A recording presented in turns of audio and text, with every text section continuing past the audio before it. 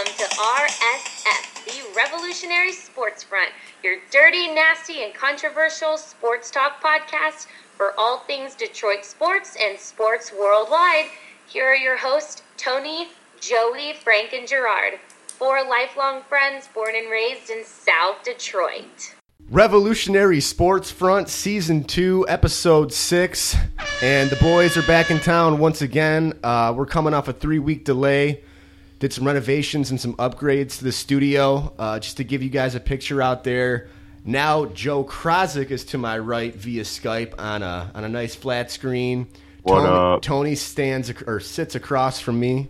Jerry to my left, and we got a lab, boys. We got a lab, a new studio. We're Studio Gangster. We're moving on up, and it feels good, doesn't it? Yeah, it feels nice. I can see Joe instead of just Tony seeing Joe and making weird smiles at him, so it's fun, man. I feel like we're making progress in the world. Well, what's good is when I would see Tony, though, it was so dark, I could, see his smile, and, that was it. I could just see his teeth, and it was super creep. So now I can actually see all of you. There's good lighting from this end, and there is good it looks great, boys. Yeah, I wish we could just black Tony out when we start doing YouTube channels, but we'll get to that later, one step at a time. Oh, we're going to black me out like I'm Muhammad on a cartoon? Okay. So we gotta go racial, man. Look, guys, sad. It's been 3 weeks since we did a show. Like I said, we were doing some renovations, so we got to dive right in. A lot's happened. We're going to be concise like always, but we're going to be really informative as well.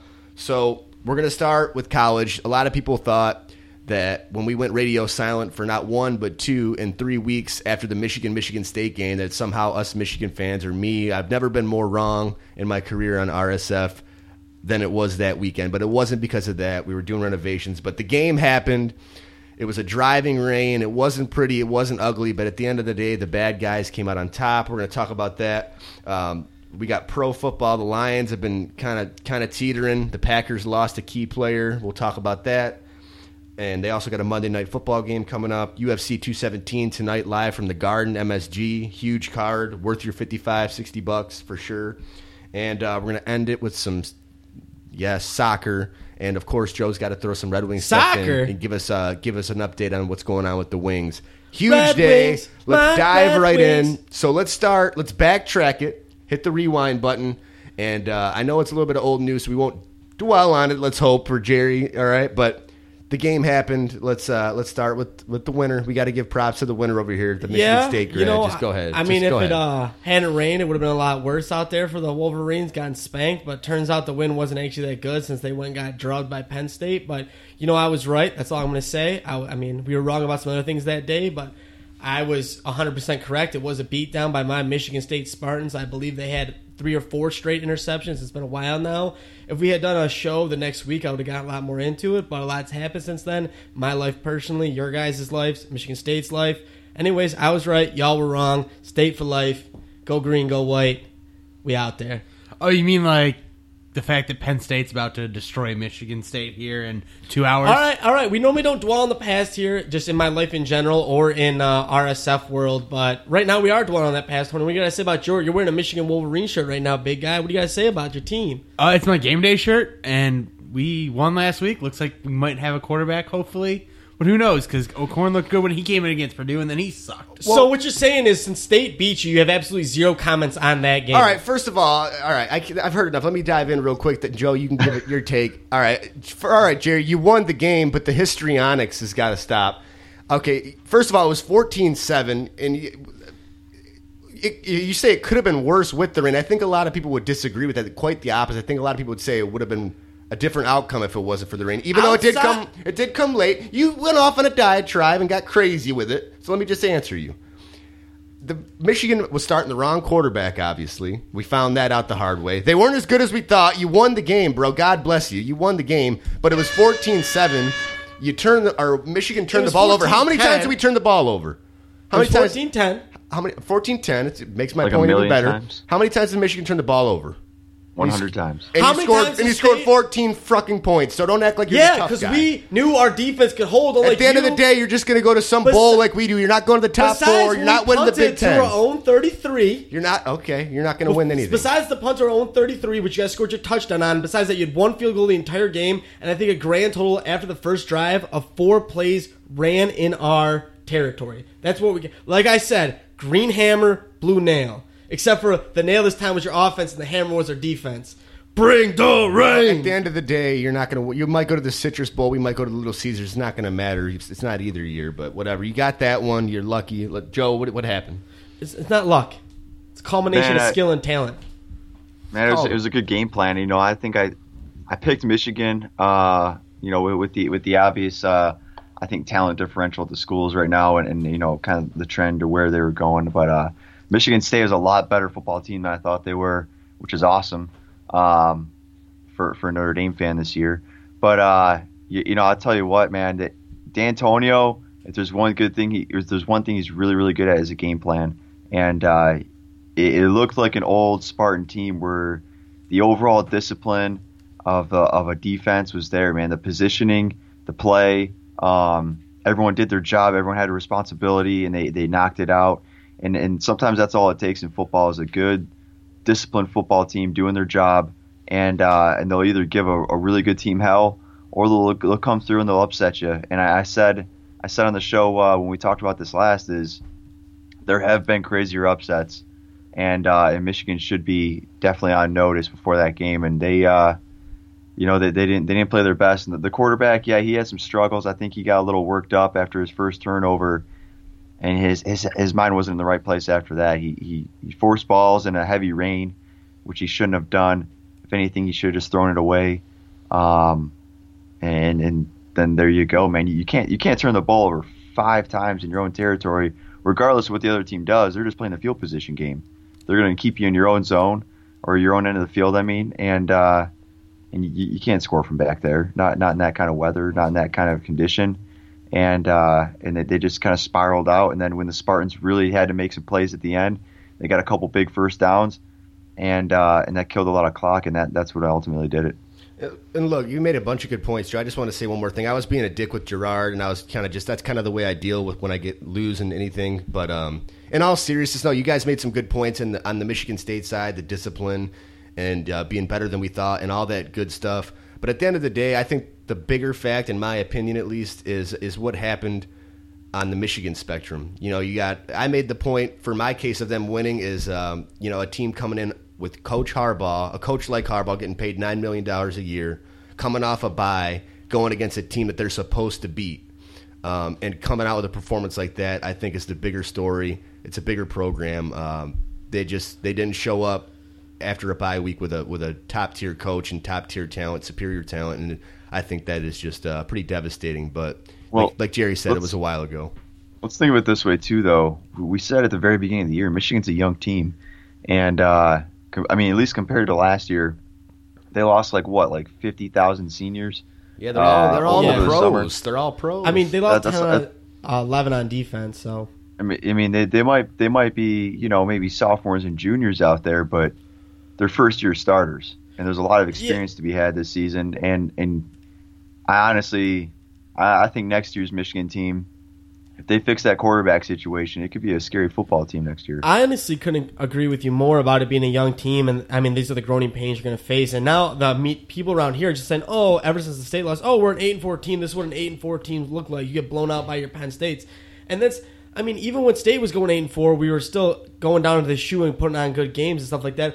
It's just the attitude of these the fans that really upsets me. It's not the team. I thought Michigan was going to look like the way they do this year. Take it easy, though. Tony made a good little point. He doesn't make very many good points, but he made a good point. You got a game coming up in about 2 hours, brother.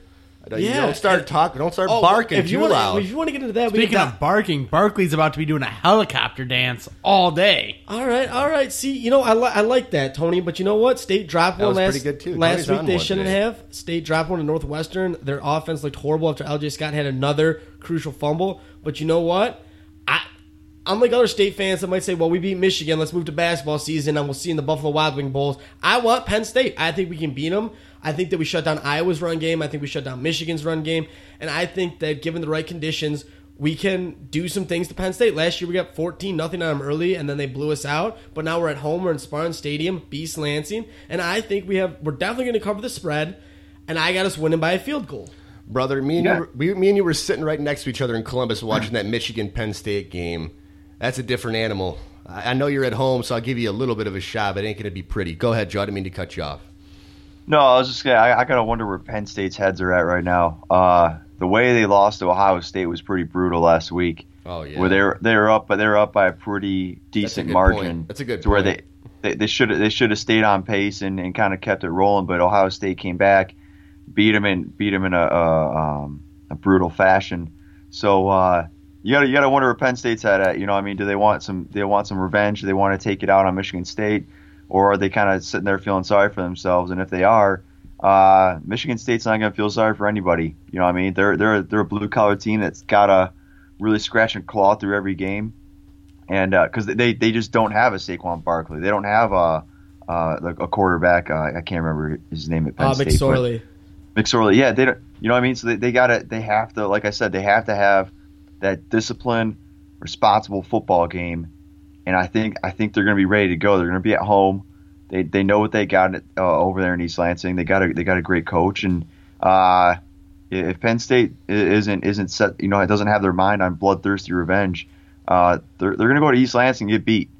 It can happen. Yeah, I agree with what you're saying. Like, either there's two ways Penn State's season goes from here after that disappointing loss. They either end up finishing with maybe 3 losses, go to New Year's Day Bowl, Capital One Bowl, something like that, have fun, party, fuck a lot of girls, or they turn it around and they just start dominating people how Ohio State has. You know, they just start absolutely punishing teams, running them to the ground, trying to get back into the top 4.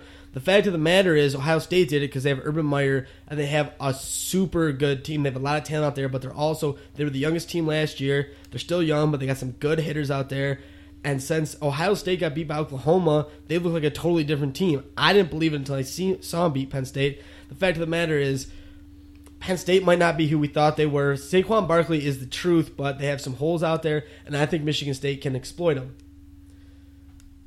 Yep. I think you guys both made some good points, man. You know, college football's not my forte. I do the best I can, but you guys made some pretty good points there. But, I mean, on the notes here, I do have, in general, the games itself. But, I mean, in general, where do you guys think these two teams are going to be going? I mean, I think all roads lead to the – I mean, there's a kind of a fight for the second of the top 4, the third and fourth spot. But, I mean – basically good what you're looking maybe? At is good bowl game. If Michigan keep rolling, Michigan State can keep rolling, we might see them both play on like Jan 1 bowls, not great bowls. You might play the early one, the Outback bowls that day. I don't know if they still call it that. And then you got like the Capital Ones in the afternoon on Jan 1. But Michigan State, essentially, you're looking at losing the next 2 games. Worst case scenario, Penn State, and you got to go down to the shoe. You're probably gonna get blown out. But then you got 2 easy games in Maryland and Rutgers. You can finish 9-3. 9-3 is what they were when they went to the Capital One Bowl under Kirk Cousins and got beat by Georgia, maybe, or was that Bama? Can't remember. I believe Bama. All right. Let's not Georgia. get And then same thing for Michigan. Michigan, they can. I'm not calling Peters any messiah the way they are around here, saying, "Oh, if he would have been in, we would have won everything this year." Well, it was Rutgers because it was Rutgers. But Peters definitely looks more comfortable in the pocket than O'Korn. But I still do trust Harbaugh a little bit, and I think what he thought in O'Korn was he had a better chance to win. And until you get blown out by a Penn State and you have those 2 losses, you can't go to a younger guy because you really don't know. He's not battle-tested. You know what O'Korn gives you. He's a constant, you know? Constant bum. He is a constant bum, and that's really unfortunate. But so Michigan can turn this around. They end up only losing they got to go to Wisconsin and 2. So worst case scenario 8-4, best case 9-3. If we just wait, that's today. That's no, today. No, that's way later in the season. I'm just talking about the hard games. I think the best case scenario for Michigan, 9-3. But I'm saying you turn it around. You get, you guys with Michigan State. You said you go to a decent bowl game. You guys beat Michigan. That's good. You beat Michigan. That's good for you. You go into Ohio, or you get Ohio State to come to you, right? Or is it at Ohio State? It's at Ohio State. At Ohio State, you go to Ohio State. You get a victory against your rival. You mess things up for Ohio State and maybe do a favor, do a solid towards a team like Penn State. Play spoiler. What else can you do? The past is the past. You win a rivalry game 1-2, saves a little face for Harbaugh. You know how the Michigan. You know how the Sycophants are. If you beat Ohio State, you know how these fans are. Everything will be forgotten, and all roads will lead to the young players towards next year. And Harbaugh made a revival, and the narrative. I'm sorry, Frank. I thought you were talking about where's the Michigan State Ohio State game. It's at Michigan, right?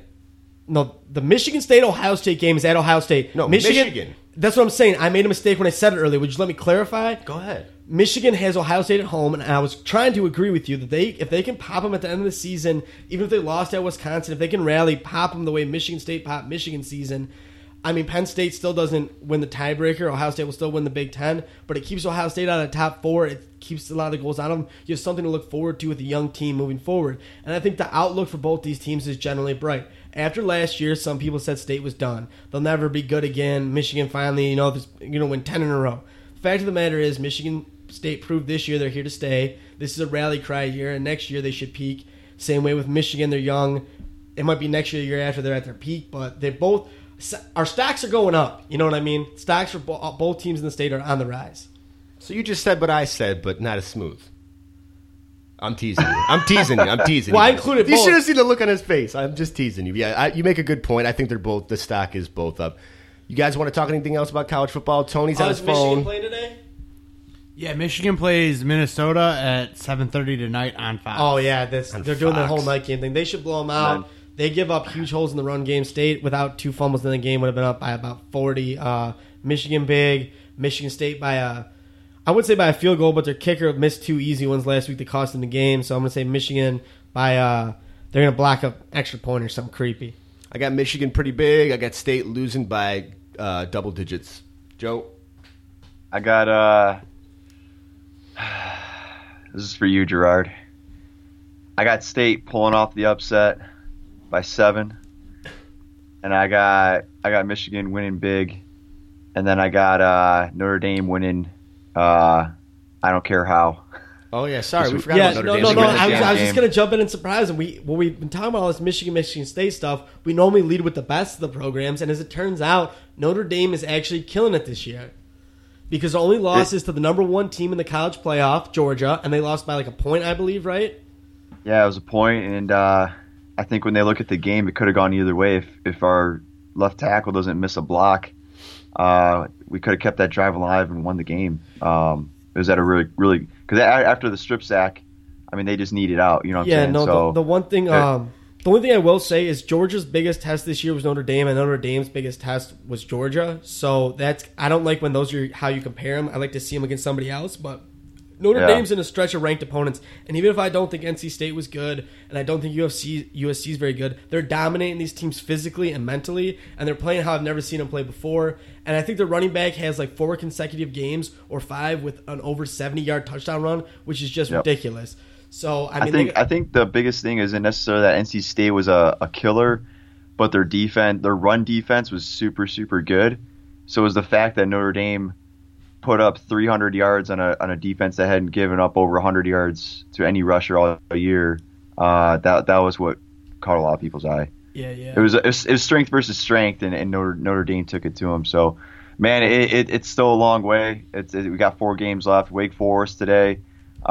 Next week it could be a showdown with Miami, who's undefeated right now. So we're hoping that Miami stays undefeated till next weekend, and then we can go take it from them. But yeah, we'll see what happens, man. We still got a long way to go. We're at Stanford at the very end of the year, so I think that's like our biggest. That's my biggest scare. I think is at Stanford, because it's like if we make it that far, it's like that final pinnacle. You know what I mean? Yeah, that is. I mean, the fact of the matter is you're a way better team than Stanford. I don't think Stanford's that great, but at the end of the day, you going across the coast, that's just literally set up like how when Pitt beat West Virginia about 10 years ago now. That's just a trap game. I just wanted to let Joe know, though, I truly hope, now that it's all over for Michigan, essentially, I truly hope for your sake that Notre Dame has some success, but I do want to warn you, I hope that whatever that it is that they're doing over there, that's shady, I hope they get away with it, because something's going on. But I hope they get away with it and it doesn't get busted, and I hope they get away with whatever antics they're pulling and the corruption that it is Chip Kelly. So Brian Kelly. Brian Kelly. Both of them, Chip Kelly's not even our coach, so. Yeah, okay. Well, no, there's no corruption, man. Well, it won't get found. I hope for your sake, but honestly, good for them. No offense. What corruption's going on? We've talked about it all. We talk about it all the time. They're, I think this is more of a. They've dropped their character level quite a bit. Nothing like that ever happens at Michigan, though. No, not this year. Not good enough. No, I wish they were. The one thing I will say is this year overall, I think is kind of a more down year in college football. And it's a good chance for Notre Dame to seize the opportunity. You don't have a team that looks like world beaters with Deshaun Watson at Clemson, or you don't have Bama just looking totally dominant. I mean, they have been dominant, but you don't even see their highlights. I was say, Bama looks pretty dominant. Yeah, but they literally haven't played anybody. What's Florida State? They 2-5. their best winnings because they beat Florida State. Yeah, I don't think Alabama's going anywhere, brother. Yeah, you know what I mean? Like, Georgia looks sweet, but... I mean, I'm disagreeing with you. I think they're good. No, They're killing everyone. I'm just saying there's some years where but they're playing scrubs. When they had Blake Sims and Derrick Henry, you knew it was over. You know that game one, it was them. We're going to beat everybody. But you don't have like a Marcus Mariota or like a Jameis Winston right now in college football. So there's a lot of openings, and Notre Dame can really seize an opportunity this year if they keep their heads on straight and don't lose an easy one or something like that. Well, real quick, while you say that, I think it's been kind of disappointing in that sense because Sam Darnold was supposed to be the gunslinger this year, and everyone's saying he's going to go number 1 overall in the draft. But that dude, he's got turnovers. I mean, he sucks.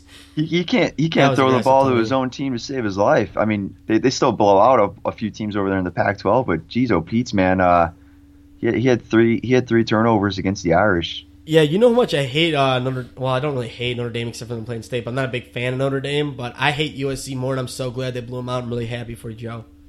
Appreciate it. All right, enough of that. We got to move on. Time is a ticking.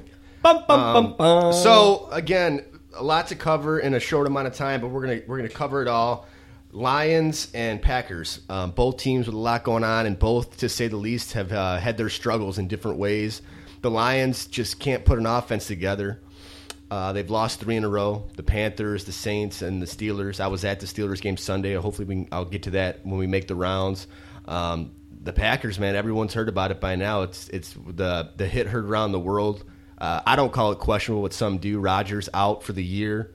And they also got a game coming up this Monday night. Despite the Lions' losses, 3 in a row, when it comes to the sake of the division, this game is huge by if they can beat the Packers without Rodgers, not only does that advance them a game by winning, it puts them up almost 2 by beating the division rival who they're competing with. Huge game, national stage. Everyone's gonna be watching. I'm excited for it, but you can't ignore the struggles for both teams that led up to this point.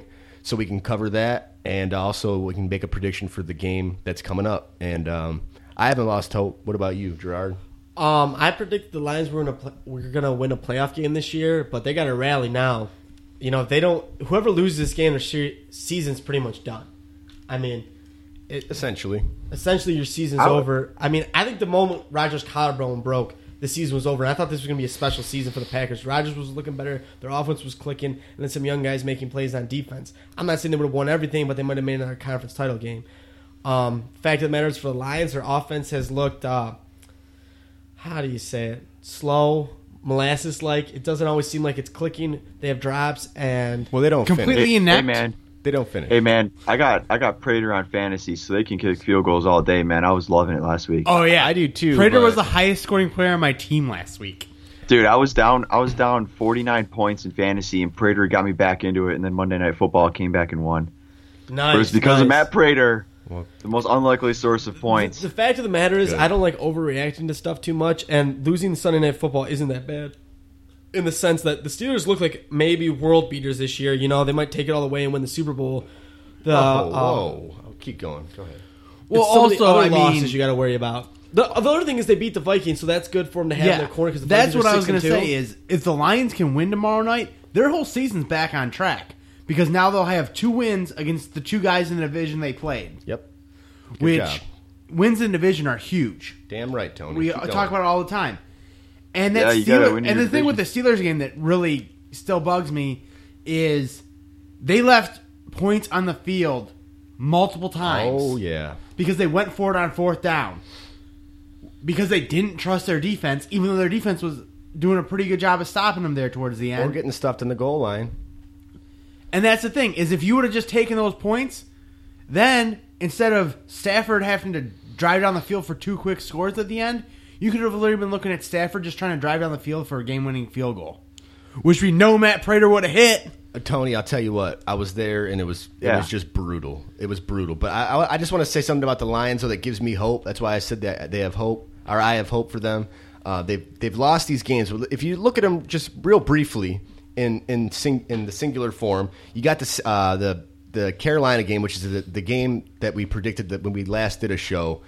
And we all thought, I think we all were unanimous, which we jinxed it because Tony said if we all pick it, they usually lose. But that game, they didn't show up very well, but they showed some resiliency, almost fought back. Stafford was banged up. He's tough as nails. We lose that game. You go to the New Orleans game, it's just a crazy game, but they almost had a 35. I mean, they just never quit. They almost have a historic comeback, but they still lose. No excuses, but they didn't quit. And then you look at this Pittsburgh game. Jerry called them world beaters. I wouldn't go that far, but they are a good team. And you have this kind of cryptic defensive struggle, like we're not really getting anything done, but we're not really giving anything up either. Against a world beater, a 2015 game where you're leaving points on the field, that's fine. And you got a game the next week to make up for that shit against a team who doesn't have their starting quarterback. I agree with Gerard. If you don't go out and beat the Packers as Lions without Aaron Rodgers, with the division on the line, essentially, you go to the shed. And we all know what that means. So you go to the shed if you don't win that game. But if you I'm not just going to go into the shed and put a bullet in my brain like what you're saying. I'm not going to do it. I'm not yet. I'm not yet. But if what Tony says is true, there's still hope despite the 3 losses in a row.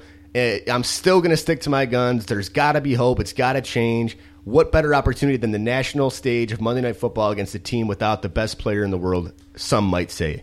Who has an offensive line almost as banged up as we do. Yeah, we're going to come out and we're going to win this game. We're going to come out and win this game. Some Packers, you can't even pick the Packers. No. I'm going to get to that. The fact of the matter is the Lions, you ever heard of Lemony Snicket's A Series of Unfortunate Events? I don't believe in bad luck, but I do believe in unfortunate things happening in a row. Like after Rodgers beat the Cowboys, I went through a string of bad luck. My car mirror got blown off by a bus. Rodgers broke his collarbone. And State lost to Northwestern. Series of unfortunate events. Same thing happened to the Lions. They were 3-1 rolling. The Carolina game, you're going to have games like that during the season that you just drop. Like, that sucks. It happened. You're 3-2. You're going into New Orleans. New Orleans didn't play that great. Neither that was the weirdest game of football I ever watched. It was one of the most exciting, intelligently played. Like, although you see a good play than a bad play. Like, we had a punt return for a touchdown. And then it was a circus. It was a circus, return for a touchdown, and the guy drops it to the 1-yard line, and the Saints get the game-sealing pick 6. Just like the Saints are trying to run the clock out, essentially, and A'Shawn Robinson gets a pick 6 going the other way. It was a crazy game. So then you drop to 3-3, and then what's unfortunate is your next game, instead of, like, it could have been the Cleveland Browns coming in that Sunday, and you would have dominated them and won the game, got back on track on a 4-3. Instead, you have the Steelers coming in, you have Sunday Night Football, and you lose. Now you're below 500, and you got to claw your way up. And it sucks, but the fact of the matter is Case Keenum's not going to keep rolling with the Vikings, I don't think. Like, the fact that how banged up they are and they're still winning is incredible to me, but they're playing some soft games. They just played the Browns. What is their record? What are they? 6-2. So you got some... They're 6-2? You got some catching up to do. Shit, but I forgot. I thought they had 5. Yeah, so you got some catching up to do. However, I don't see the Packers winning a game without Aaron Rodgers behind quarterback. Last time this happened, they broke his collarbone. Eddie Lacy was in his prime. They won 1 game in Dallas, and they managed to win the division at 8-7-1 or some bullshit like that. On a Rodgers, he hit a long pass to Randall Cobb in the game. The fact of the matter is they have less talent on this team. They don't have near the running game. And Hundley, I mean, I can't even watch the guy out there. It upsets me. He was a 4th-round pick. He was supposed to be a solid backup. I don't think he is. I think the best thing the Packers can honestly do is go out there and just have fun and let him rip and see what, you know what I mean? Just see what happens. I mean, probably throw like 7 interceptions. So be it. And then, get some good draft picks and look forward to the future. One key note, though, for this game is number 1, it's at Lambeau Field. And 2, the Packers just came off a bye week, which if any team needed a bye week, it was the Green Bay Packers with the injuries and whatnot. And the quarterback had to be the new starter for the year. You think about why starters are always ready to go and why they're so good and why when you throw a backup in there in emergency is why they suck so bad. It's like, well, who got all the reps that week? You know what I'm saying? Who got all the attention? Who knows all the audibles? Who knows this, that, and the other with a backup? They're getting it. They got like the base of the playbook down, but they're not getting all the attention. They're not getting all the chemistry with the receivers and the starting offensive line. So Hundley, he had 2 weeks to prepare. Maybe now he kind of starts to settle in a little bit. I don't know. It's just a little bit of speculation, just Good trying point. to make a point. But And the defense even kept it in it versus the Saints until the second half. But then, a defense can't just be out there forever. You can't just keep going 3 and out. You need to sustain some drives, even if it's 3 first downs and a punt. No, I agree. Galladay is gonna. I think Galladay is coming back. It's gonna be a big. It's gonna be a big addition. He's not coming back. I don't think so. He hasn't practiced all week. He had a setback. The couple kid weeks next ago. to me at the Steelers game that I was at, or the Lions Steelers game, but told me that he was also special needs. Seriously, but yeah, that's what he told me. That's what I was going by. But we'll have to check into that. But Yeah. Galladay, we need the point that I was making with Galladay is we can't score really, man. They're driving through the 20s, and then bad things are happening. You kind of brought up a little bit. If we didn't get stopped, we'd kick the field goal instead. It's just like you damned if you do, and hindsight always sucks. There was a couple times where we left points out there that we should have took, and that we got screwed, man. We got screwed both ways. Is the point that I'm making. It's hard coming out, but we gotta be able to put the ball in the end zone, not 3 points. I have Prater on my fantasy team too, by the way. I love when he kicks field goals, but I'll take some extra points. Okay, we got to score touchdowns. That's on Ebron. If we don't. It's on Galladay. It's on Marvin Jones. It's on Stafford. It's on the whole offense to score. Got to score. I mean, the good news, I think I said this before in here, I don't want players to ever look forward, but we can look forward as analysts and reporters and people in the media. Look, they should win at Green Bay. Then you got Cleveland coming to town. That's a win. At Chicago, that should be a win. And then you get Minnesota coming in. You can rip off 4 in a row. That's 7 wins there. And then now you're 7-4, and then you go to Tampa Bay. That might be a loss, 7-5. No, that's 8. But then you That's finish 8. with Chicago, Cincinnati, and Green Bay again. Unless Rodgers is back, that's 3 more wins. That gets you to 10-6. That's a playoff. Yeah, you're right, Gerard. We're going to win out. You're right. I'm not. I'm just saying they can. No, I'm serious. They can get on that kind of roll, but they're in some kind of funk. I don't know if they started believing their own hype, or it's just maybe they need a more motivator in the locker room than Caldwell. Even though I think he's a decent coach, they're just in like a funk. You're ever gonna fuck in your own. I don't think it's motivation. Well, one thing I'm hoping that they learn to correct over the bye is to cover a goddamn slot receiver. That's what killed us in a lot of these games is they're not throwing it to their number one receivers, bombing it down the field. Well, yeah, that's because you have Darius Slay manning up one-on-one. Darius Slay's actually having a career year. Yeah, we have to hear Whitehead on some slot receiver, and he gets burned every goddamn play. Yeah, and that's unfortunate. I don't think the defense or the resiliency is going to be the problem, guys. It's going to be scoring. It's going to be scoring 7. We talk about 2 teams in the NFL on this podcast, that's the Packers and the Lions, and only one outlook looks good. I agree. I don't mean to kick a player while they're down, literally, but I just think that without Rodgers, this is a big game for the Lions, and it's going to change, make or break the season. And I think if Rodgers was drowning, you would step on his head. I'd throw him a barbell. No, the fact of the matter is, earlier when you talk about a dirty hit or not, it's not necessarily a dirty hit. He didn't get fined. It's just it defines what kind of player the person who hits him. Most of the time, you just push the quarterback in the situation. Rarely do you jump on him with all your body weight and drive him to the ground. And that's just Anthony Barr. They're not stupid. They know, like, it's the same reason why receivers don't want to get hit in the knees. They say, tackle me up high if you have to. I'd rather get a concussion than my knees blown out. Like, you know what you're doing out there. And Anthony Barr knew what he wasn't intentionally trying to put him out, well, but he was dude, trying to fuck damn him right up. He knew what he was and doing. That's what You the sound defensive soft, goal Gerard. is. The fact of the matter is I'm gonna have to put my Rodgers foot needs down to on that one. release that ball a little bit sooner and then hopefully get out of there. And I think he'll make the adjustments in the future. But long-term outlook, I'm talking over the next couple of years, the Packers haven't had a good draft pick in about 10 years. And now they're going to have one, and we might be able to get some studs and turn this around for the twilight of Rodgers' career. Hold up. I can't let you get off the hook with that bit there. I agree with you on the draft part, but as far as the hit, look, you're right. They do know what they're doing, but it wasn't a dirty hit. And if you want to talk about some things, Rodgers gets more calls than anybody, all right? He's up there with the callers. Look at some of the plays that Stafford's had. Okay, he's built like concrete. All right, no, you know what I want everybody to do this weekend or whenever next time you watch people roll out. Most of the time, the defensive ends or linebackers will just give a two-handed shove after the ball is released and hit the guy to the ground. Really, do they wrap him up and land on him with their full body weight on a rollout? It's just unethical. It's not dirty. It's unethical. There was no flag. It's If anyone's going to get a flag, it would have been Rodgers, and he didn't get it. I think that it's not says dirty. something. It's not I think it rusting the says passer. something. It's unethical. Unethical. It's like just going for a receiver's no. knees. It's the same thing. I don't know, man. You lost me on that one. I don't subscribe to that, but I guess It's in a moral gray area, is what he's saying. And I'll wrap it up with this. That's my last thing about this. The Packers thing is that I said it on the last podcast. It's the one thing that I was maybe even somewhat right about. I was wrong about everything else, but is that, dude? I'm sorry, but it was going to catch up. Rodgers is out there winning every single damn game for him, carrying the whole team. He's not invincible. He's close, but he's not. And we saw it, man. He rolled out. He got a nice little, he got tagged, and he's done for the year, man. He can't do it all. He can't do it all. So they better use those draft picks and get him some help, because we're moving on, and you guys are going back. I mean, I can see how they can turn around if Brett Hundley can somehow start doing like anything offensively, because Aaron Jones actually looks like a bright spot in the running game. I just have never seen and I don't think I ever will see anything. I hope I'm wrong. You know me. I'm not trying to be a pessimist. I consider myself a realistic optimist, but I don't see anything with Hundley that points me in a positive direction for the season. Water's wet, fire burns. Rodgers, no playoffs for the Packers. Yeah. All right. Any final thoughts on that, Joe? Anybody? Or are we going to move on to the third segment?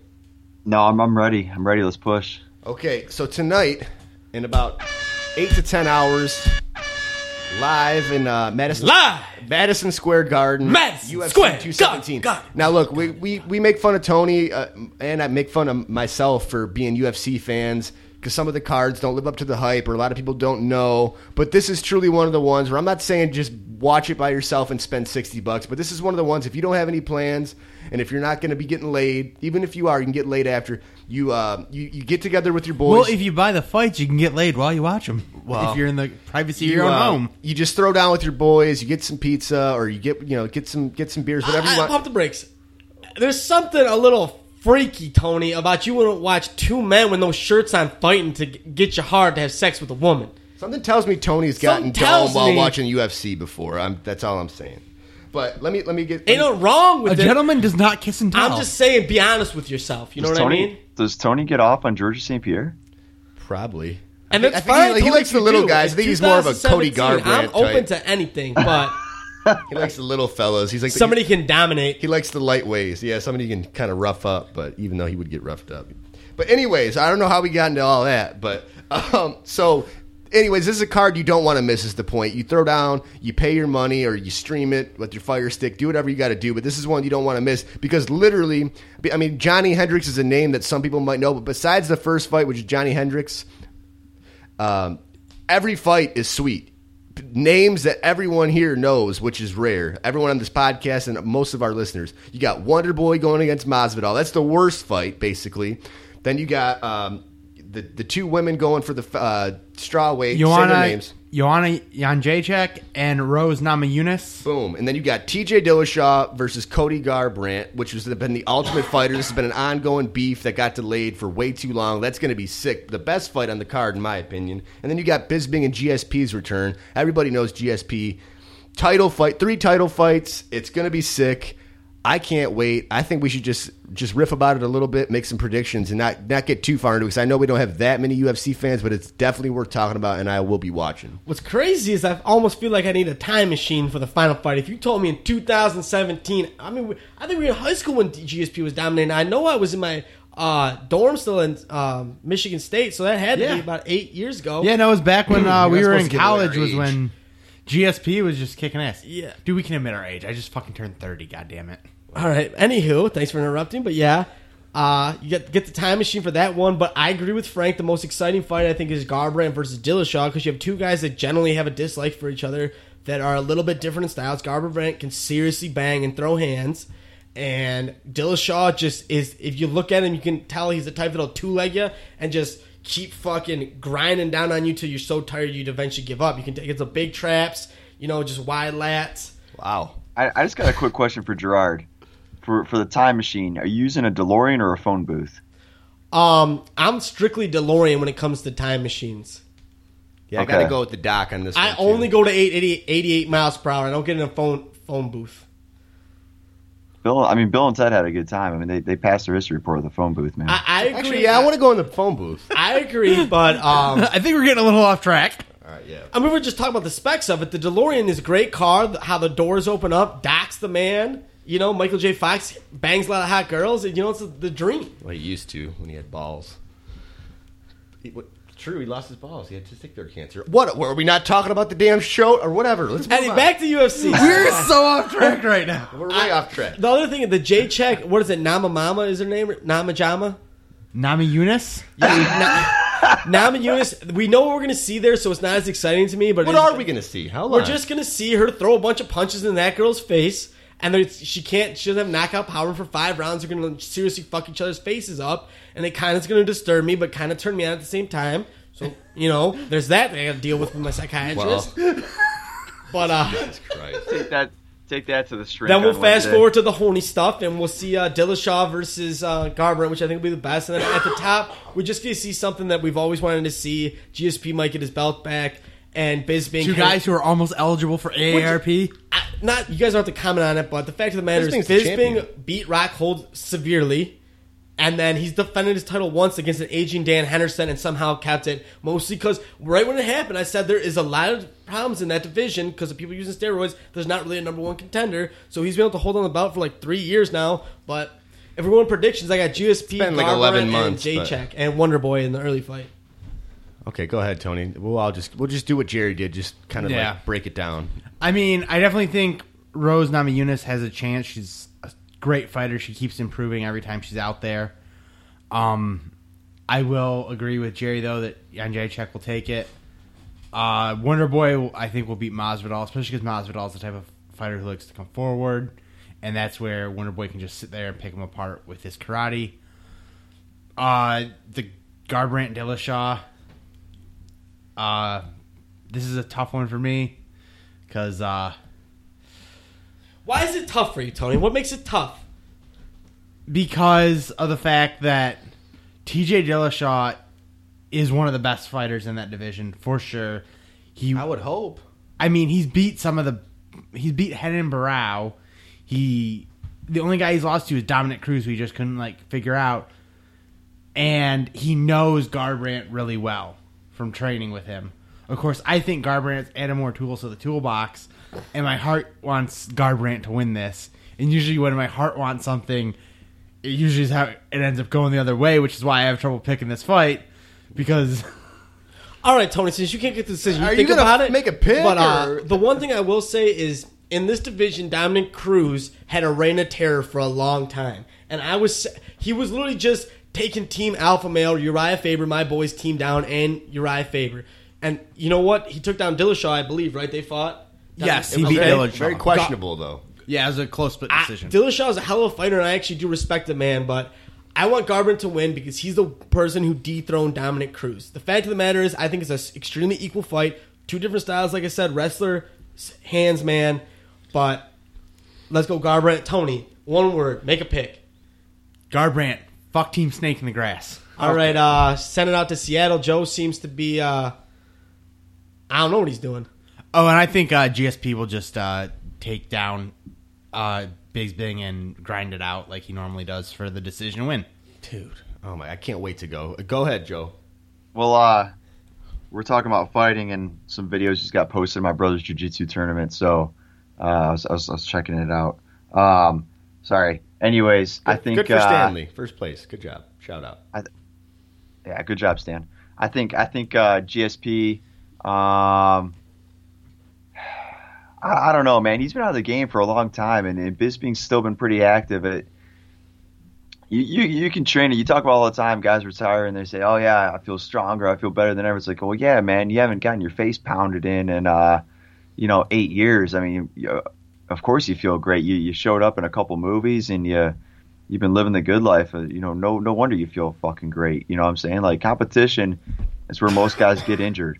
And so we'll see. Bisping, he's been in the game this whole time. He's been getting his work in, and so I think Bisping will take it just based off the fact that he should not be rusty when it comes to competition.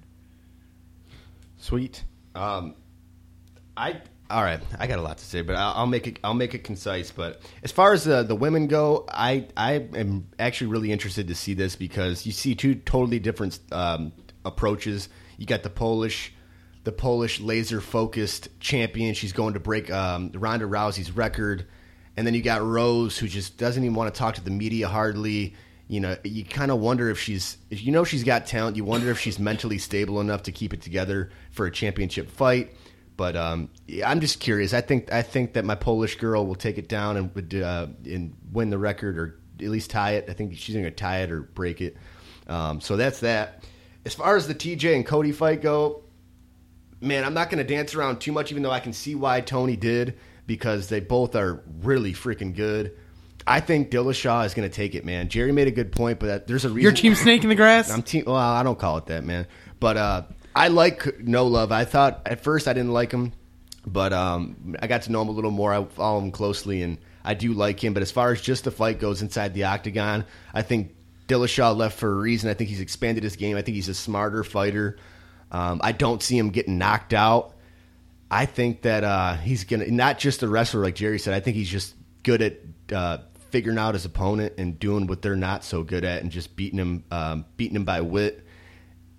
I just hope it goes a while. I hope it's a good fight, but I think that Dillashaw is going to win. That's my opinion.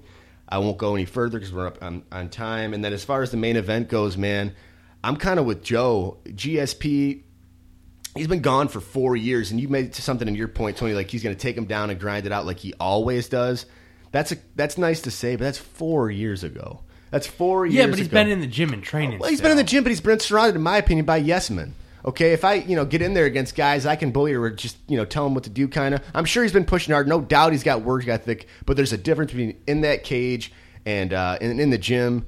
And I think that Bisping, he's got a very limited shelf life left. He was fortunate to become the champion, like Jerry said, getting that Rockhold win. Dan Henderson's a legend, but it's just it went 5 rounds and he is aging. But I think Bisping, he's got good. Hold on, let me finish, and then you can go. He's got good takedown defense. I think he can get up from the takedowns if they come. I think he can outstrike him. I think he's bigger, which a lot of people know and mention. He's a lot bigger, man. He's a lot bigger than him, and his conditioning's never been questioned. And I think he can grind it out, man. I see it going longer than people might think. Maybe 4 or 5 rounds, even to a decision. But I think Bisping's going to win. No, Frank, I hardly understand exactly what you're saying. I think the truth. I think there's in any argument, there's your side, their side, and the truth. And I think the truth in this is because I want to see either one win or either one lose. Bisping, we have no idea what he's going to do. He hasn't fought in a long time, and GSP's taken 4 years off. We honestly have no idea how this fight's going to go. Like, we don't have a style to... Like, GSP cannot come out and do what he used to do. There's no way. He's 4 years older. And Bisping can't just go out there and brawl. Like, it's cool. It was only 11 months. Jerry, you got to remember, before that 11 months, I'm just saying, before that 11 months, he took out Anderson Silva. Yes, he did. He went on a little bit of a run, and then he took Luke Rockhold. He's been fighting. Yeah, Rockhold's not exactly like a signature win. I'm just saying that, like... He's one of the best fighters in the world. It's really hard to predict what's going to happen with this fight. I just hope it's exciting and doesn't look like a preview of... a nursing home brawl or something. Well, Bisping won't. If it's on anyone's part, it won't be Bisping making it boring. Yeah, because that's what really Dana White said was that it'd be GSP. He's gonna try to just double leg him and freaking suffocate him. Okay, and what's Bisping's style? He's a point fighter. He sits there and tries to sit on the outside and pepper you with his jab, win on the judges' scorecards, and he doesn't. I mean, yeah, he knocked out Rockhold. That's the one time I've seen him actually go after somebody. I think you just don't like Bisping, the fighter, Tony. I'm not sure why you happen to like GSP, man. He's so robotic and stoic. I don't really get the draw. Honestly, the only reason why I liked GSP back in the day was because I lost bets, always betting against Anderson Silva, and I always made my money back that night on... I mean, these are bets for candy, not money, so it's not illegal. But I always bet on GSP later in the night on the next fight card to get my candy back, so... That's why I like GSP. But I think I respect both these guys. They're both got to be pushing 40. Bisping's a true warrior. He was a stepping stone for years at 205. He got his belt, and that's sweet for him. And it's sweet that GSP has such a reputation. You mean 185? He can come straight back into a title fight. And I think the fact of the matter is, if the UFC was doing better, he wouldn't be allowed that shot. But they're kind of struggling for draws right now. And this is a big draw. Like, everybody want anybody. Well, Ronda lost. Conor's been doing his thing. Yep. And GSP's the guy who walked away basically when it looked like he might be starting to taper off a little bit. But also, you have to remember, the guy who he looked like he tapered off against was Johnny Hendricks, who's probably one of the few guys who had better wrestling than him in the UFC. Well... And I did want to say, even though a lot of people might think, GSP comeback, and it does add to this card because it's a fucking huge card. But, this polls have shown, like there's been a number of polls that the Garbrandt Dillashaw was really Yeah, selling yeah. I this don't fight. get how that's Garbrandt not a headliner. They kind of missed a little bit. It's still going to do good because you of can't that. have They missed GSP with GSP though. You can't have GSP not be the No, main I understand, event. but I'm just saying from a marketing standpoint, if we're going to get off the sport a little bit, just marketing, you could throw GSP Bisping on any fight card and make it huge. Garbrandt Dillashaw in Madison Square Garden, That's amazing. so you have 2 draws. What you did was you combined them. And I think it's sweet. As a fan, I think it's cool for me, but as a business move, it might not be the smartest. I get timey-wise, because now your next big one a couple months down the line will probably be McGregor, Diaz, or whatever. We're not getting into that. But Sure, if you put Wonder Boy and Masvidal on a main That's what event, I'm saying. I'm going to stream it. I'm not going to go buy it. I'm going to stream it. Oh, you could easily say that fight, which will be the second fight And I got that you Wonder see Boy- on the main card, Yeah, I got him, by the could way. easily be the headliner on a Fox Sports Yeah, 1 yeah. card. Oh yeah, and I'm picking Yeah. Wonder Boy for that. yeah, I'm picking I'm just Thompson. hoping in that fight, I'd be really disappointed if I just see it like them dick around for like 2.5 rounds and then a knockout. guys don't dick I want to around. see Wonder Boy just throwing some kicks to the head and just. I think he kind of got a raw deal against Woodley just in that draw, and then in the rematch, it wasn't really even a fight, and he got caught like in the last. That's one of the worst fights I've ever seen was Wonder Boy and Woodley too. So I'm praying for Wonder Boy that he comes back. He already said that you're going to get your wish. He already said his biggest regret in that last Woodley fight, he should just let it loose and be more aggressive. He said he's going to come out and do that, and we all know Masvidal. Watch YouTube, man. He used to fight in backyards with Kimbo and stuff, so he's not going to back down. I'm a fan He of did. that style of fighting. The thing is, I also understand. Like, I hate watching the fights that are slow and boring, but I also understand that if you make one mistake, you might never take another breath, and that's always a concern in those fights. Like, is defending yourself. And I get why it's boring and slow, but you're gonna have fighters that I don't know. I'm willing to put. It's hard. It's going to be a great card. Yeah, it's gonna gonna be be a a great Well, card. I'm especially looking forward when you to get it. like to It's these gonna be a good guys who Saturday. are so close to a title shot. It's a game where one mistake sends you back down to the bottom of the ladder. And the thing is a lot of times those title shots and especially if you get the belt, that's what can make your career where you're set for life after that. You can make enough money then to where you don't have to worry about what you're going to do after the UFC. You're not like, oh, am I going to have to open a gym and am I going to have to be a coach after this? You're like, oh, if I'm smart, I can just put this money in the bank and my family's set. Good point. And I wish we had more time, but we don't. Maybe next time we can get into this because it's not really urgent because the card is tonight. That's the main news. But as far as UFC goes, next time I promise we'll bring up the 170-pound division because there's a lot going on in that. And that division is expanding fast. Yeah, I was wanna just talk about the to guys. try to- I want to talk about Darren Till, the guy that Cody that just won in Brazil and Colby Covington? Colby Covington. I mean, the Masvidal, Wonder Boy fight. There's a lot of guys at 170 in the division. It's crazy, and I think it's about time for Woodley. I mean, Woodley just get the hell off the ring, man. Well, it's just not a good draw, man. Like, it's cool We'll to be a get to it. champion and be a. He sucks. You know? He sucks as a draw. He's a good fighter. He's a great athlete. He's also just- a really good analyst as well. he's a good analyst, but he's You just know no who's one wants impressed to me watch as an him. analyst is old DC. I like Dan him. Cormier, yeah. DC He'll with be Joe doing it Rogan tonight. is good. Is that I think DC after even though it was steroid aided allegedly, I'm not sure how much I believe that, got his shit pushed in by John Jones. It was steroids. I like DC's voice with Joe Rogan's is almost reminiscent of. I'm trying to think of like a good combo from the past, like a John Madden, Al Michaels type thing. Like you have the good combination of like lower, like raspy with like a higher pitch. You know, it's nice. It's nice. Yeah. I like it. It is nice. I agree. I think they all do a good job, man. I even like Dominic Cruz on there too. But Yeah, one guy who, when you're talking about surprise, the one guy who really surprised me as an analyst, Dan Hardy. I don't like him. When he was a fighter, he was a loudmouth, like just knocking guys out Yeah, left he and should have right. not been a bitch and fought then- Mickey Gall when he called him out. But that's a whole other story. It's because he's medically retired, Frank. Well, All right. Shit. We're But digressing. like from the then you point. hear him like talking as an analyst, and he breaks down these fights so well. It's like, man, if you could have done that when you were a fighter instead of like just like talking a bunch of shit, I probably would have liked you more when you were fighting. he should have fought Gall. When you get tagged, Joe, the mind registers two thoughts. What are they? You either get the hell in, or you get the hell out. And Dan Hardy's And we're a getting bitch. the hell out of the UFC We're and getting the- moving yeah. down to Tony's got to talk about soccer.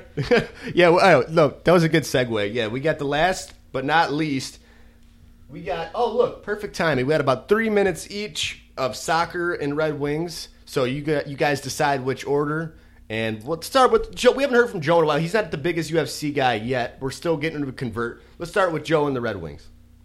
So we'll go two Break teams it down. on the Red Wings. Break it down. We'll keep it quick. Break it down, baby. Athanasiou finally signed. Traded Sheehan to the Penguins, which I think we're all thankful for. Hallelujah. So I mean, it's the first time in a while we've seen Holland actually make a fucking move here and Pull his head out of his ass. Yeah, and one last thing to cover down on the Red Wings is Holland has been on the phones again. Not sure who he's talking about or what he's trying to do, but he is pretty active on the phones right now in the trade market. And a name that came up yesterday was Gustav Nyquist. I'd be okay with losing him, but it's just what stinks about their season. They're sitting here at 6-7-1, but they lost 6 games in a row. If they had just gone 500 through that stretch, you're 9-4. You have some progress, 9-4-1. It's just, I think last year they had 3 5-game losing streaks, and they were the only team to do that in the NHL. When you're playing an 82-game season, you should just luck into some victories and not lose 5 in a row. We have to avoid any losing streaks. Losing streaks, but Genius. You can lose 3 in a row and still bounce back. It's the 5 in a row that's killer. I mean, and the thing is, they beat Vegas, who is one of the top teams in the league right now. That just sounds weird to me, but yeah, you're right. Exactly. Vegas, an expansion team, is one of the best teams in the league somehow. That is pretty weird. But I think the biggest favor the Red Wings could do for themselves is to not make the playoffs again and hope for another top pick, because really this draft is very, very deep in talent, and the top overall pick is just disgusting. If somehow by the grace of God we could land that fucking guy, he's the next I can't even talk. He's the next Nick Lidstrom. So are you already on the tank train? Yeah, it's a little early for that. Isn't it, I'm Joe? not big on tanking because that doesn't necessarily work. You know what I'm saying? We saw the 13th. Like, if you were to rank from worst, to better, so talking like, say, Colorado was the worst, so that they would have gotten the number 1 pick. Whoever was supposed to get the 13th pick, Philadelphia, they picked 2nd, and then New Jersey up at 8 or 9 picked number 1. Colorado picked like 5th, and they were like by far the worst team in the league. I'm not saying tank. Yeah, that's the whole point of the lottery system, is to encourage teams at the very end not to purposely lose games to get to the bottom of it. But right, and that's from the Pittsburgh Penguins doing that shit to get Miro Lemieux and Jaromir Jagr. They tanked on purpose, and they were throwing games. That's the Pittsburgh Penguins for you. But it's just one of those things where you don't tank, man. But like let's trade away Mike Green. We're not going to have him after the season, anyways. You know what I'm saying? Let's make some moves here, because it's not necessarily tanking to get rid of some of these guys, but it's getting something for those guys, and also having that money in the bank to pay dudes like Mantha, Larkin, and Athanasiou. When Athanasiou is probably going to go to arbitration, and then you're going to have to pay Larkin for sure, and Mantha's already having a pretty decent year too, so you're going to have to pay him as well. Yeah, and I mean, we kind of made fun of you because you were always so hyped on Mantha, but yeah, he is having a really solid year so far. Yeah, I'll give you that. You were right, Joe. You were right. Small sample size, but we never really doubted him. We gave him a hard time just more for his man crush, but I mean, we never doubted the talent. It wasn't doubt that Mantha was talented. It was just the text about his stats for the Griffins that got on my nerves a little bit. And those topless photos of him how did you even get those, Joe? Those topless photos you sent of him? I never sent you any topless. And that one in his jockstrap, like you better. I mean, I know you saw Michael Phelps, but man, I'm just teasing you. I'm teasing you. I'm glad. No, he looks good. Man. He looks better on a fast line with Larkin in AA too. Oh yeah, those 3 together, I think are. He said it himself. He said it in the paper. He's like, we could be a line that's together for the next 10 years. Oh, they could put that line together for the next 10 years. It'd be amazing. I think the outlook is, as long as they trade some of these older guys away that have a little bit of skill left, or just get them off the books, basically, the outlook is bright for the Wings, because they do have young talent, and either they're going to get a good draft pick and get good players, or they're going to make the playoffs, which is positive. So either way for them, it's positive. Well, hey, would you look at that? We took up too much time to do Tony's segment. Yay! No, I'm kidding, Tony. All right, I just wanted Okay, to... so basically what's happening is the Columbus Crew didn't get a stadium in Columbus, Let Tony so they're have his moving time to shine. Houston. Let him have his Well, time. actually, what I was going to say was, basically, if you have been following anything at all, U.S. soccer right now is a complete Anything dumpster at all fire. soccer related. Yeah, the United States did not make the World Cup. They didn't make the World Cup. You got like 20 guys now running for president of the federation because that election is in February. The United States Soccer Federation is also getting sued by a league in the U.S.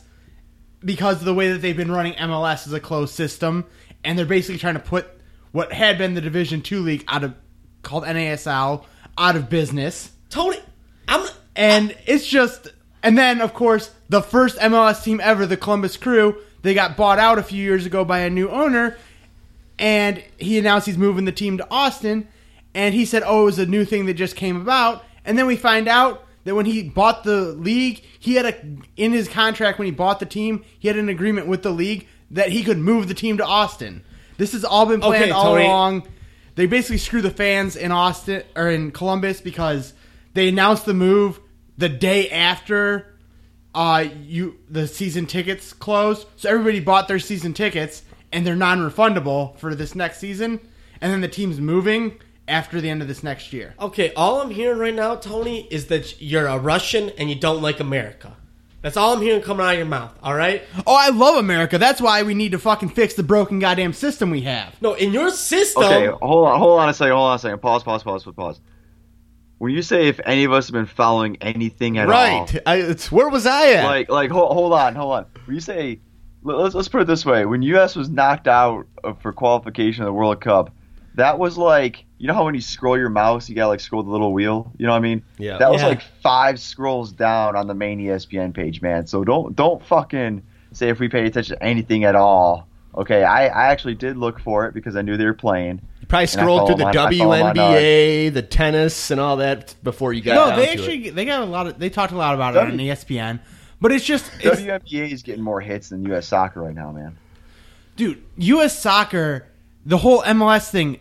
is a complete failure. No, Tony. Because they said with creating our own home pro league, it was going to build us into a world power in soccer, and all it's done is moved us backwards. I don't disagree with you that the MLS is a broken system that needs to be fixed. The thing is, your morals behind fixing it are wrong, and we're not in a Machiavellian and justifies the means type of situation.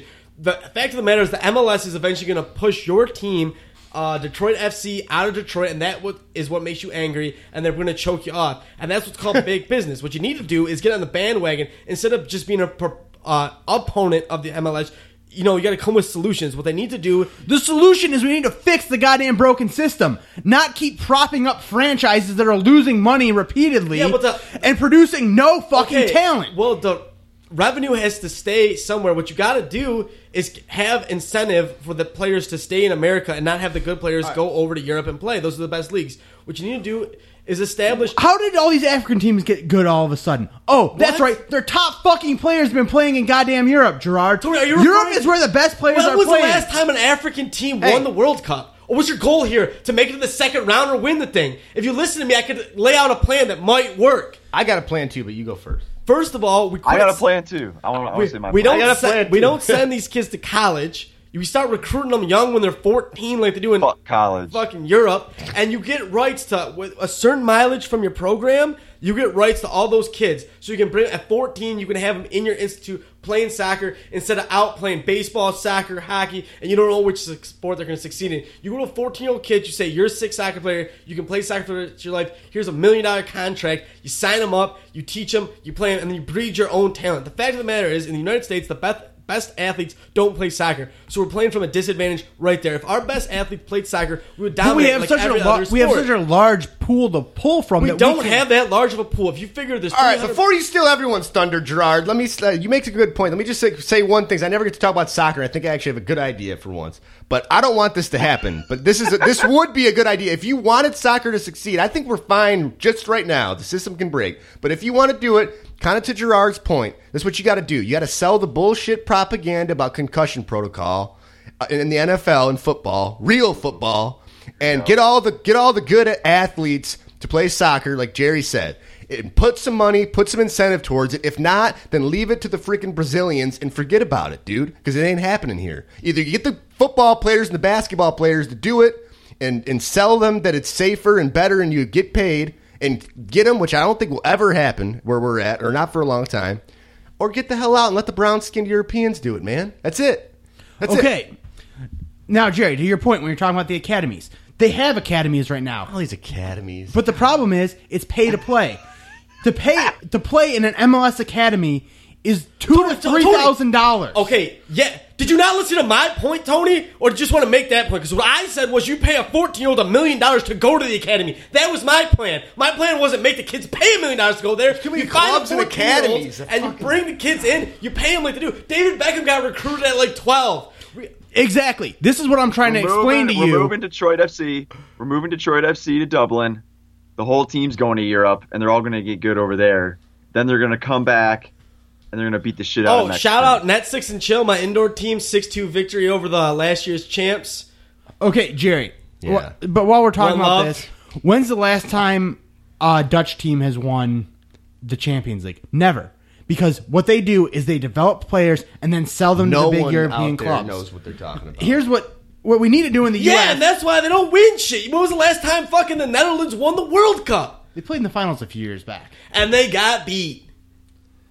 Well, podcasts are good for sleep I'm not sometimes. disagreeing that MLS is broken. My solution to fix it, though, is a lot different than yours. Your solution is to let Detroit FC just rule all Detroit. No, I'm not saying that at all. I'm saying you build clubs and you don't have them financially propped up by expansion fees because the clubs are about to go bankrupt every fucking year, so they just add more teams and have the new teams pay $200 million, and you split up that money among the existing teams. Yeah, to keep the teams financially that viable. is a horrible plan, and I agree with that. That's why the system is failing. What you need to do is you need to go to the European style. You need an open system, and everybody that wants to start a team can fucking start a team, and then the team goes bankrupt a couple years later, bam, they're gone.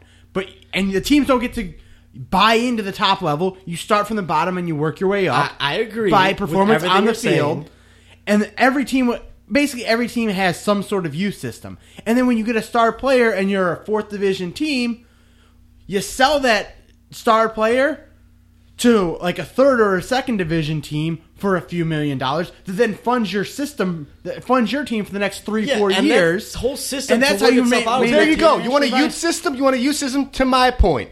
Take a guy like Antonio Cromartie, take his 14 kids, say don't play football, play soccer. There's a youth team, youth program startup right there. But what I'm saying is, that was the funniest thing you've ever said, Frank. There you go. That's a youth program. That started an entourage, Cromartie. At the same time, however, I'm not going to lie, jockeys do creep the hell out Start of an me. entourage. Start a fucking academy with your 14 kids. Yeah, the MLS is jacked up, Tony, but what I'm saying is you have to start somewhere, and you have these teams. So what, you're going to wipe them off the map? The reason why they're... Jerry, who would you say is the best player on U.S. soccer right now? I can't pronounce his name, but I know he's from Pittsburgh and plays for BBB in Germany. Yeah, he plays for Borussia Dortmund, Christian Pulisic, and once again, he's playing in Europe. Yeah, Tony. He's playing against the best players in the world day in and day out. This is becoming ridiculous. Is that that white kid? Is that white kid that scored every game? Well, he was trying. He scored like the almost only one every who could game. play? Yeah, he's basically the future. He's probably the future of U.S. soccer. I'm not going to crown him yet because he's only 18 No, years the good old. news is because But since he is played for our good. top team, he can't leave. Because there was a kid like Suni Saad or Amir Saad from Dearborn who got drafted in the first round by the Kansas City or Sporting KC or whatever. Yeah. He went to go play for Team Lebanon because they didn't give him a spot on the USA team. And I mean, I'm not saying he was that good, but And now Lebanon's in the. and the other World Cup problem, and if we're gonna get with that's Team interesting. USA, what you had Klinsmann in trying to bring all these European guys over, or like half your like recruit guys were had like United States ancestry, and it was kind of working, but it created a sentiment of hate from the natural born Americans on the team. And it fostered a sense of disrespect, and they were losing. The fact of the matter is, he wasn't working, and Arena's not working. What you need is somebody that just comes out of nowhere, like a D'Antonio did in Michigan State, and surprises you. Well, part of the problem with Klinsmann was he was always at odds with the federation that hired him because he didn't want our best players playing in MLS, and our federation wants our best players playing in MLS. Yes, when they started MLS, they said in 20 years, Well, that's called business. We'll be one of the top teams. Tony doesn't get this. Why he hates America. We'll be one of the top leagues in the world. Guess what? It's been 21 years. MLS is not one of the top leagues. It's still considered a joke, and it's still a European retirement league. Here's an idea for you, Tony, you damn commie. Why don't we do what the Soviets did with their hockey players? Just pick them up when they're 5 years old and then put them in soccer camp for the rest of their lives and they never see their parents again. I'm not saying that at all. Dude, what you are saying, though, is part of the problem. You're stating the facts and you guys are good at them. But part of the problem why we don't like soccer is because listen to all you've named. In football, it's the league. You've said academy. You've said fucking league. You've said federation. You're saying all these fucking things. Clubs. No one knows what the hell anyone's talking about unless you're a sycophant. And no one is except you guys. It's sycophant, not sycophant. Well, Frank, whatever, man. Clubs, federations, Frank, academies. After one of your more funny statements, you make one of the best points of your life. They need to get the word out there, and kids just one league, can't be about one team. Well, guess what? Here's the fucking it. problem. They're trying to run soccer in the U.S. It's not the way gangs. they run every other fucking sport in the U.S. Oh, you mean like the NFL that makes $11 billion? Or Major League Baseball that just pulled like a 18.2 overnight rating in the World Series. Copycat system, brother. America's not going to adjust the way Europeans do soccer, Tony. Then we just have to. Then you're doomed. Then what the Federation needs to do is come out and say, "Fuck it, we're never going to win a World Cup because we're not going to adapt." Yeah, we're never going to win with that because fucking we're not attitude. Because we're not going to. Have you never Pay the watched the bills. Mighty Ducks? Have you never watched Team USA beat Iceland, all right? I have a sense of pride in this goddamn That's country. Disney. Even if in America, our sense of patriotism and love, because our president is an orange-haired freak, is waning. I believe in this country, and I believe in America. Bash and we Trump will on you? win. Whoa. We will win a World Cup before I am dead, and the MSU Spartans will win another Rose Bowl, and everything's beautiful in this land. I love capitalism, I love money, and I love big-titted women. Rock, flag, eagle. Pay the bills. We're way over. I love you guys. Jesus Christ. Gerard. Talk about America rules. Every other country sucks. We should drop an atom bomb on you because we don't give a fuck. Oh, my God. Oh, I like had so many stats I could have thrown at you. No more. Pay the bills or die. Oh, we'll pay the bills. So, as always, you can find us on Facebook.com/Revolutionary Sports Front, Twitter.com/RSF Podcast. It's Revolutionary Sports Front on Instagram. I posted a few pictures of the new studio while we were on the air. So if you want to go check out those pictures of what the new space looks like. See Joe on the big screen. See Jerry and Frank and I sitting at the table. But yeah, and then revolutionarysportsfront.com is the website, and you can email the show directly at revolutionarysportsfront@gmail.com. And the show is available for download and subscription on iTunes and Stitcher. And we're out of here, so thanks for listening, and thank you for being a part of the Sports Revolution. Adios, amigos! There it is. I've been waiting to hear that.